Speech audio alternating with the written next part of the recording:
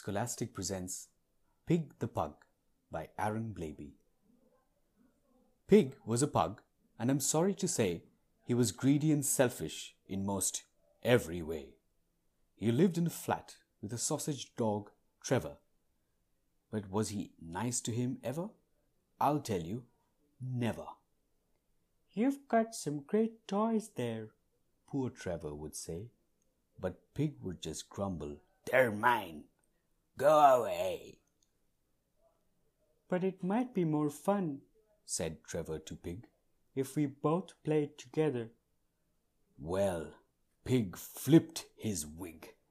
"No, they are mine. Are you deaf? Only mine. You keep your paws off them, you sausage-shaped swine. I know what your game is.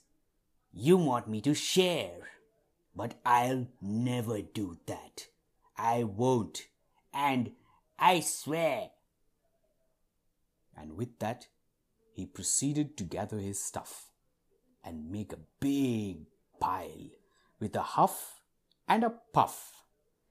And once he gathered them up in a pile, he howled from the top with a satisfied smile.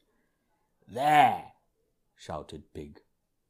"Now you won't get my loot. It's mine, mine, mine, mine, mine, mine, mine. So why don't you scoot?" But just at that moment, poor Trevor did see the pile was wobbling. Oh dear me!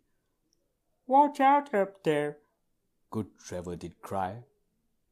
But the shame of it was, well, pigs cannot fly. These days it's different, I'm happy to say. It's so very different in most every way.